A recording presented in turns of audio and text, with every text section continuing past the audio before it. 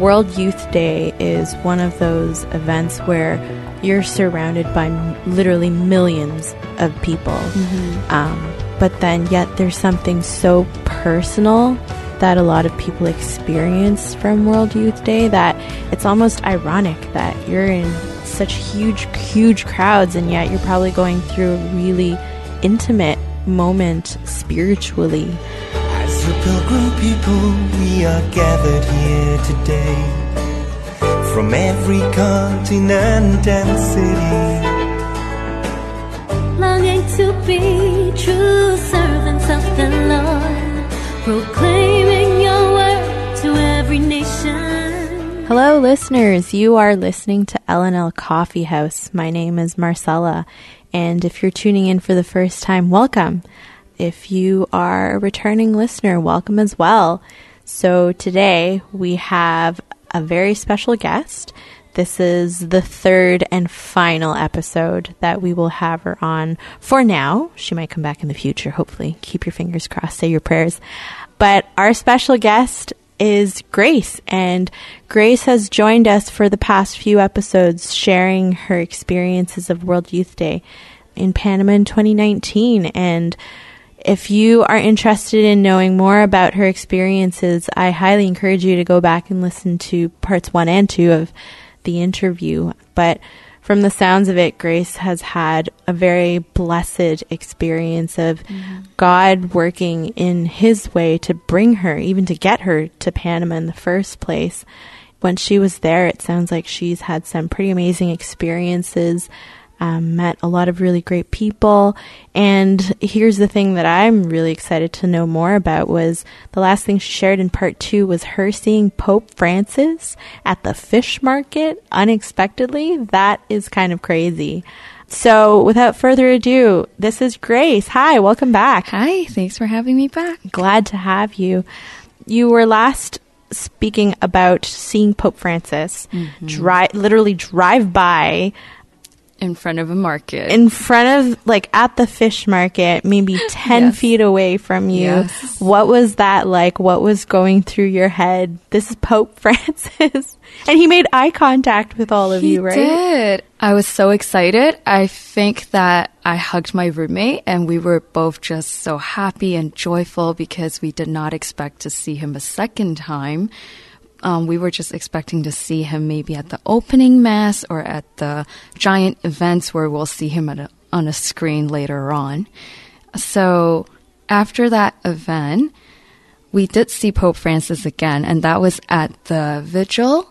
So that's where we hiked to this giant campsite where we stayed overnight. And then the next morning we had mass with him. So that night he stayed with us for adoration.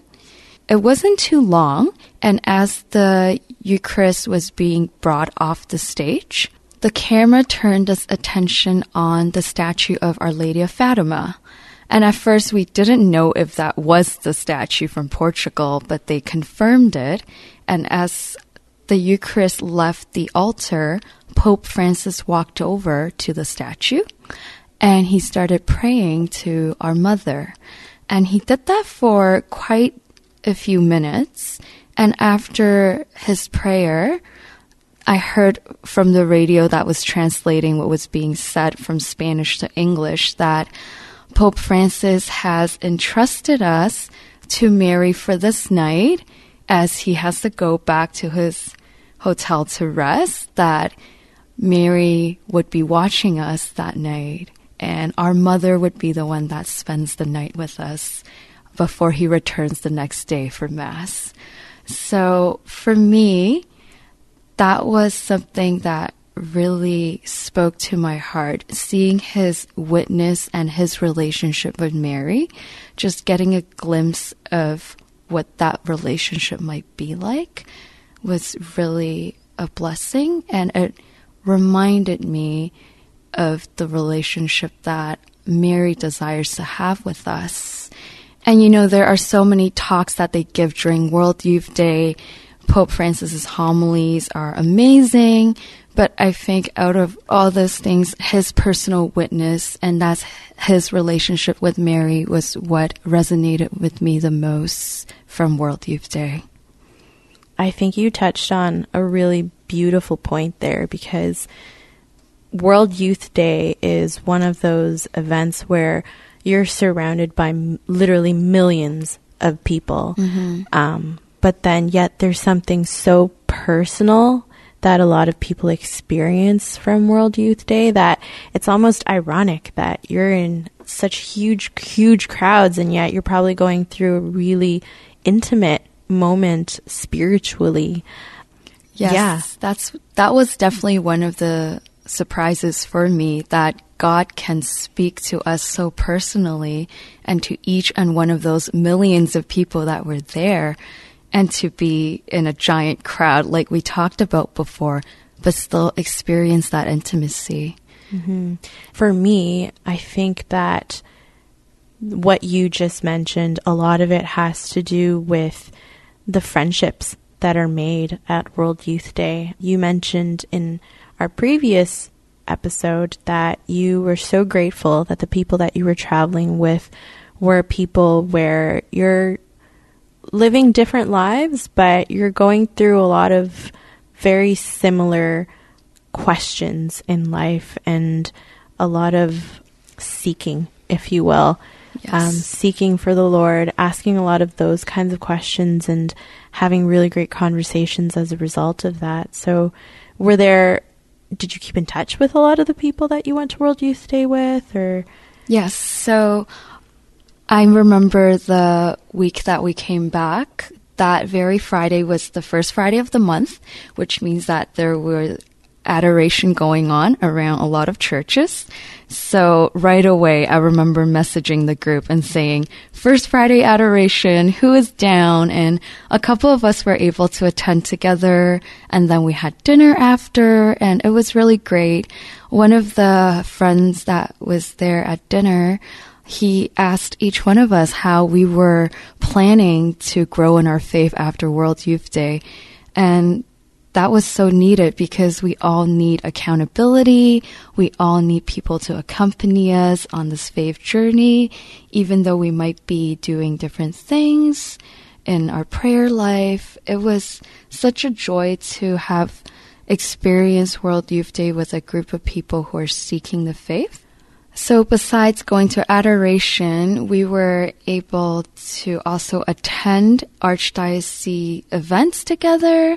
So there was an event that just happened called Made for More, and a couple of us were able to go together, and we're planning to start maybe a Bible study group for young adults at the parish, or maybe a book study, and little things like sharing our Christian music playlists, and all those fun things.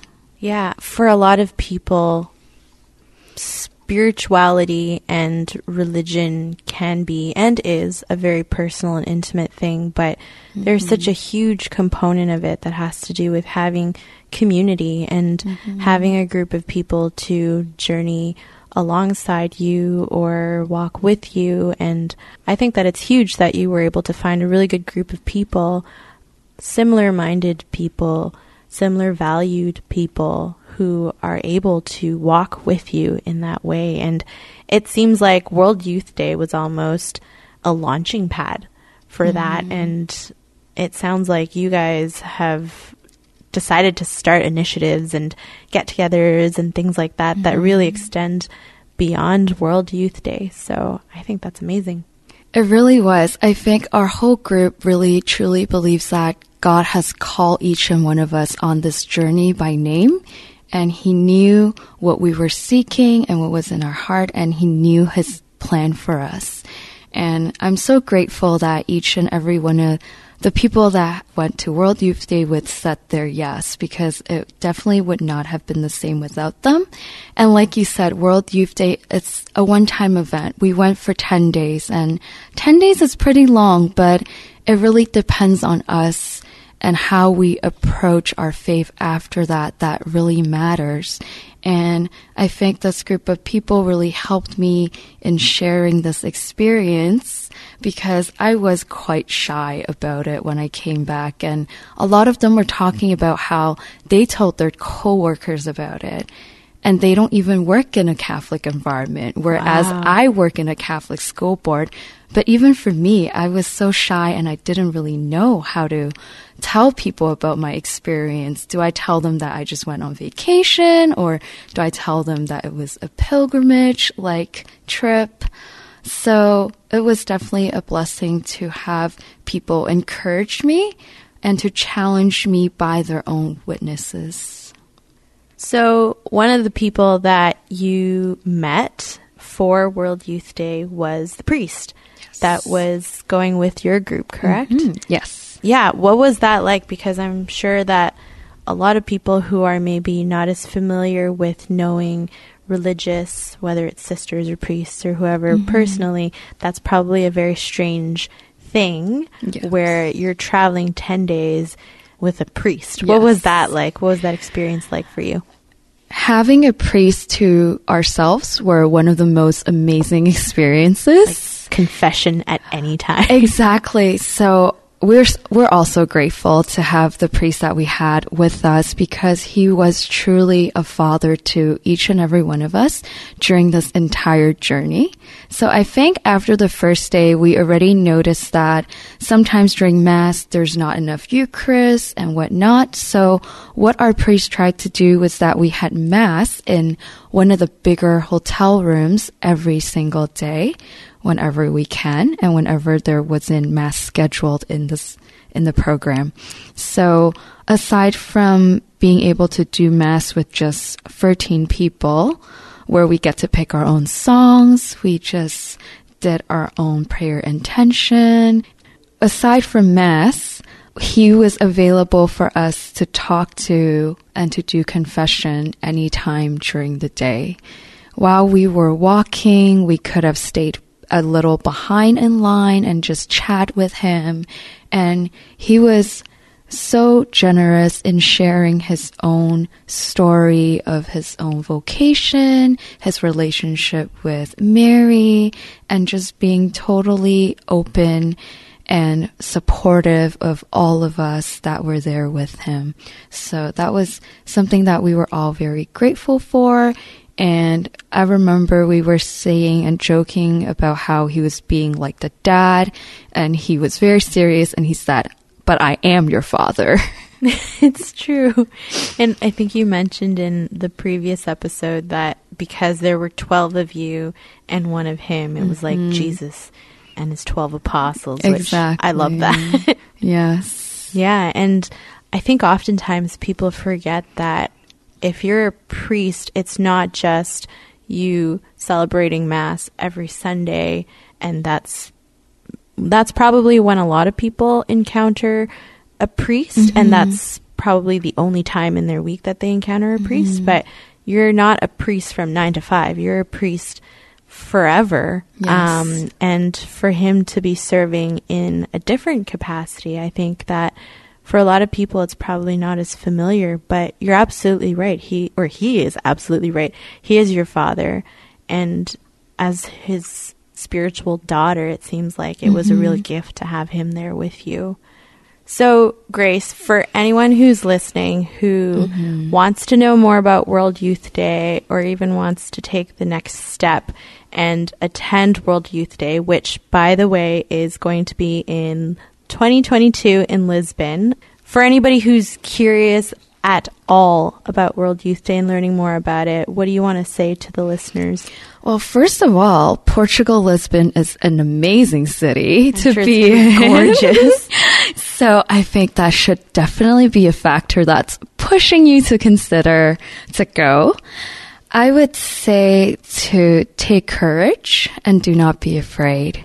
Talk to people that has been to past World Youth Days, like Marcella or myself, and pray about it. If there is even the smallest desire in your heart, and you find yourself just Googling things about the next World Youth Day, I believe that is something that the Lord has planted in your heart.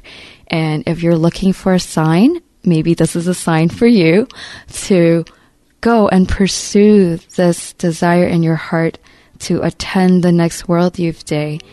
God can really touch your heart and speak to you and be intimate with you in this setting. Yeah, and so thank you for coming on. It was really great having you. It has been such a pleasure. Thank you for having me. You are welcome back anytime. But thank you for listening.